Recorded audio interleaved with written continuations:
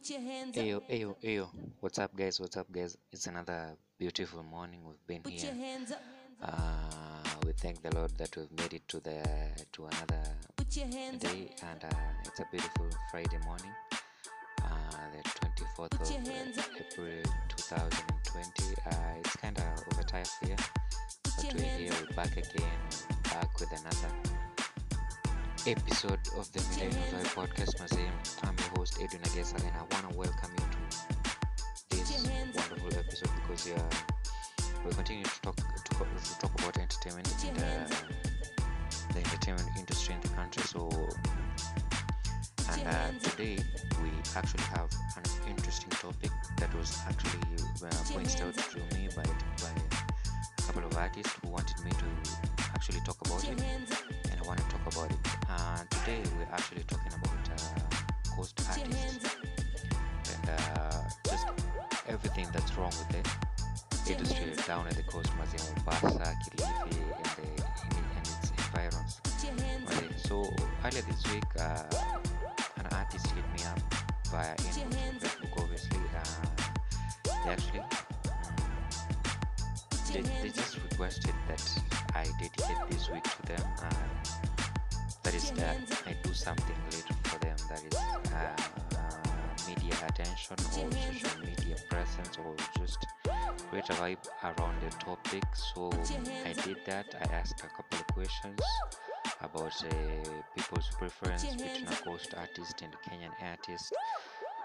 Not a Kenyan artist per se, Put your hands up. Nairobi artist. So most people who were actually on Put social your media at the hands up. time were Nairobi artists. So you guys saw. Obviously, guys came through. They said Nairobi artists are still better, and I realized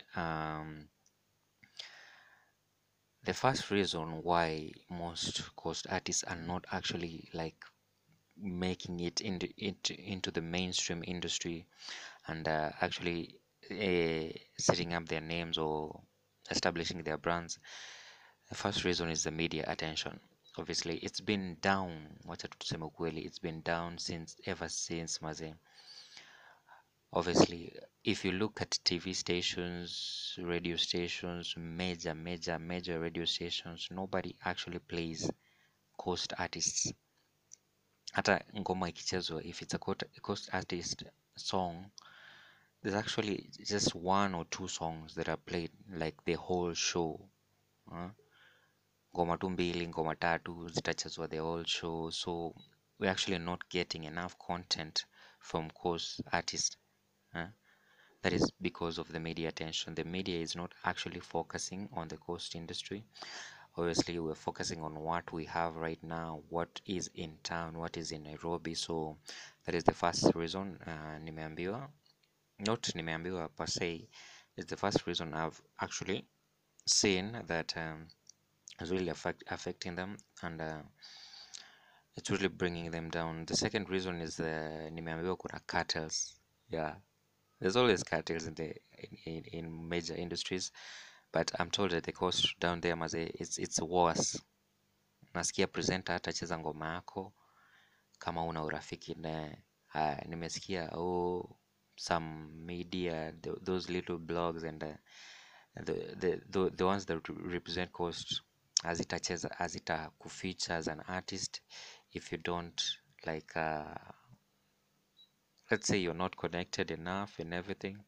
So these cartels are even affecting the DJs kwa sababu DJs tena hawapati access to your music. I've seen a couple of course DJs complaining, and also they are kinda not in sync with their artist. So whenever a new track comes out, DJ hana ngoma, artist hajatuma, so they're like keeping to themselves. So I don't know how that will work, because you need the exposure, you need to get your art out there, you need the DJs, you need the bloggers, you need the media, those little radio stations and everything, you need them maze.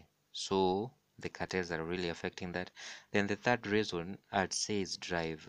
Mi nitawaambia tu ukweli, drive. When you kind of look at a Nairobi artist and you compare them to a coast artist, alafu uone work ethic yao, just look at the work ethic. It's kind of way lower than a Nairobi artist, because Nairobi artist work. Wacha tu nikwambie ukweli, it's true. Mimi in the last 2 years, imagine in the last 2 years, this is the first time a coast artist ameni inbox ama ameni text. You see, in the last 2 years, and I've been here, I've been promoting content, I've been promoting stuff. But this is the first time a coast artist has hit me up, not to promote, just to ask, unaona.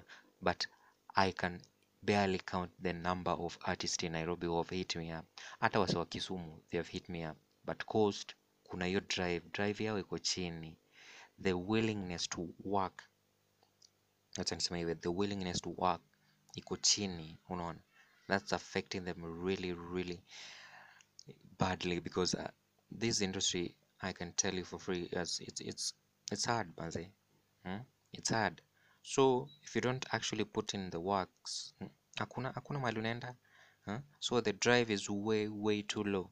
Alafu the fourth reason I'd say it's relocation, because whenever a coast artist anatoa hit, wacha tu niseme a couple of hits, maybe 2 or 3 hits, they kind of relocate to Nairobi. Yeah, I know it's kind of, maybe they see Nairobi is where everything is at, where the industry is rolling, where there's enough money to keep them. But I've seen coast artists make money, so I don't know why you guys keep relocating. Alafu, when you relocate, that brings me to the fifth reason. You kind of change your identity, unaona. So you're like, you don't really associate with your coastal people. You just wanna be known or be referred to as a Nairobi artist. I've seen a couple of artists wametoka coast, they've come all the way to Nairobi. They still have the Swahili and everything, but their relationships change abruptly. They don't relate to their hometown.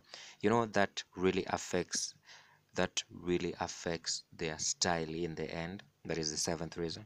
The sixth reason, that is, it really affects their style. So you're actually getting a coast artist who's not really into their coastal content. Unapata coastal artist ameanza kuimba gengeton. It's not bad actually, but we really need a change. We really need to identify you as a coastal artist. Yes, you've relocated. Yes, you're losing your identity, but we need your style to actually just have some kind of identity to your area. Yani inafika mahali you coastal artists just lose it, unaona. So the style changes, everything changes. You're not the same guy that grew up in coastal. You're actually, hata tunakusahau, we actually just tunaku-identify with other hoods. Unaanza kuji-identify na Kayole, Islando and everything. So it just kind of loses its rhythm. So you just lose it in the end, because this is music, this is identity, this is, we need something unique, because the entertainment is full of gengeton, the entertainment is full of hip-hop, but we need your style to actually identify with you. So when you come here, you lose your identity because you've relocated, and when you compare your drive to Nairobi artists, it's just tough. And that brings me to the final reason, competition. Hands down, mi nitakwambia tu kweli, if you put a coastal artist on a microphone and a Nairobi artist on a microphone, yes, you'll probably like the coastal artist when it comes to hip-hop or majorly singing and everything. But when you come to the business part of it, the hustle part of it, it's tough. It's tough, because this Nairobi artist goes way and beyond. They actually want to sell their merchandise. They actually want to sell their art. They actually want to turn this into business. So this competition is killing most coastal artists. Kuna ile tunasema, you just survival for the fittest.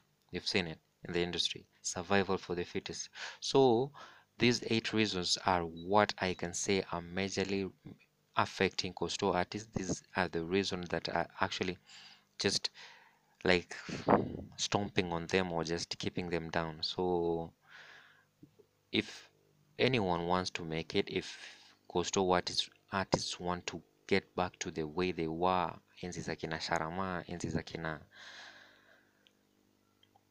let's say Ali B and Cannibal, the big hit makers maze. We need to do something. Najua kina Masauti are here, but when you look at the population, we have so many coastal artists that we don't know at the moment. So they have to work on that. They have to focus. They have to have the drive. They have to struggle for that media attention. They have to get rid of the music cartels. They have to stop relocating. We know, yeah, Nairobi has opportunities, but only come when you need it for an interview. And when you actually need it for an interview, you have to actually be working. You have to actually have an identity, a good style, and beat the competition. Yeah, that's it for today. I've been your host Edwin Agesa, and I hope you keep on listening to the Millennial Vibe podcast, because we continue to bringing you more content. We continue to focus on you, and we continue to bringing you new music. There's actually an album out. I'll talk about it in my next episode. It's by Flo Hari. It's called the album is out. I'll check it later. I have a whole podcast about it, so you guys keep on listening. Keep in the Millennial Vibe podcast. Maze, follow me on all my social medias at Millennial Vibe. Peace, bro. Peace. I'm out.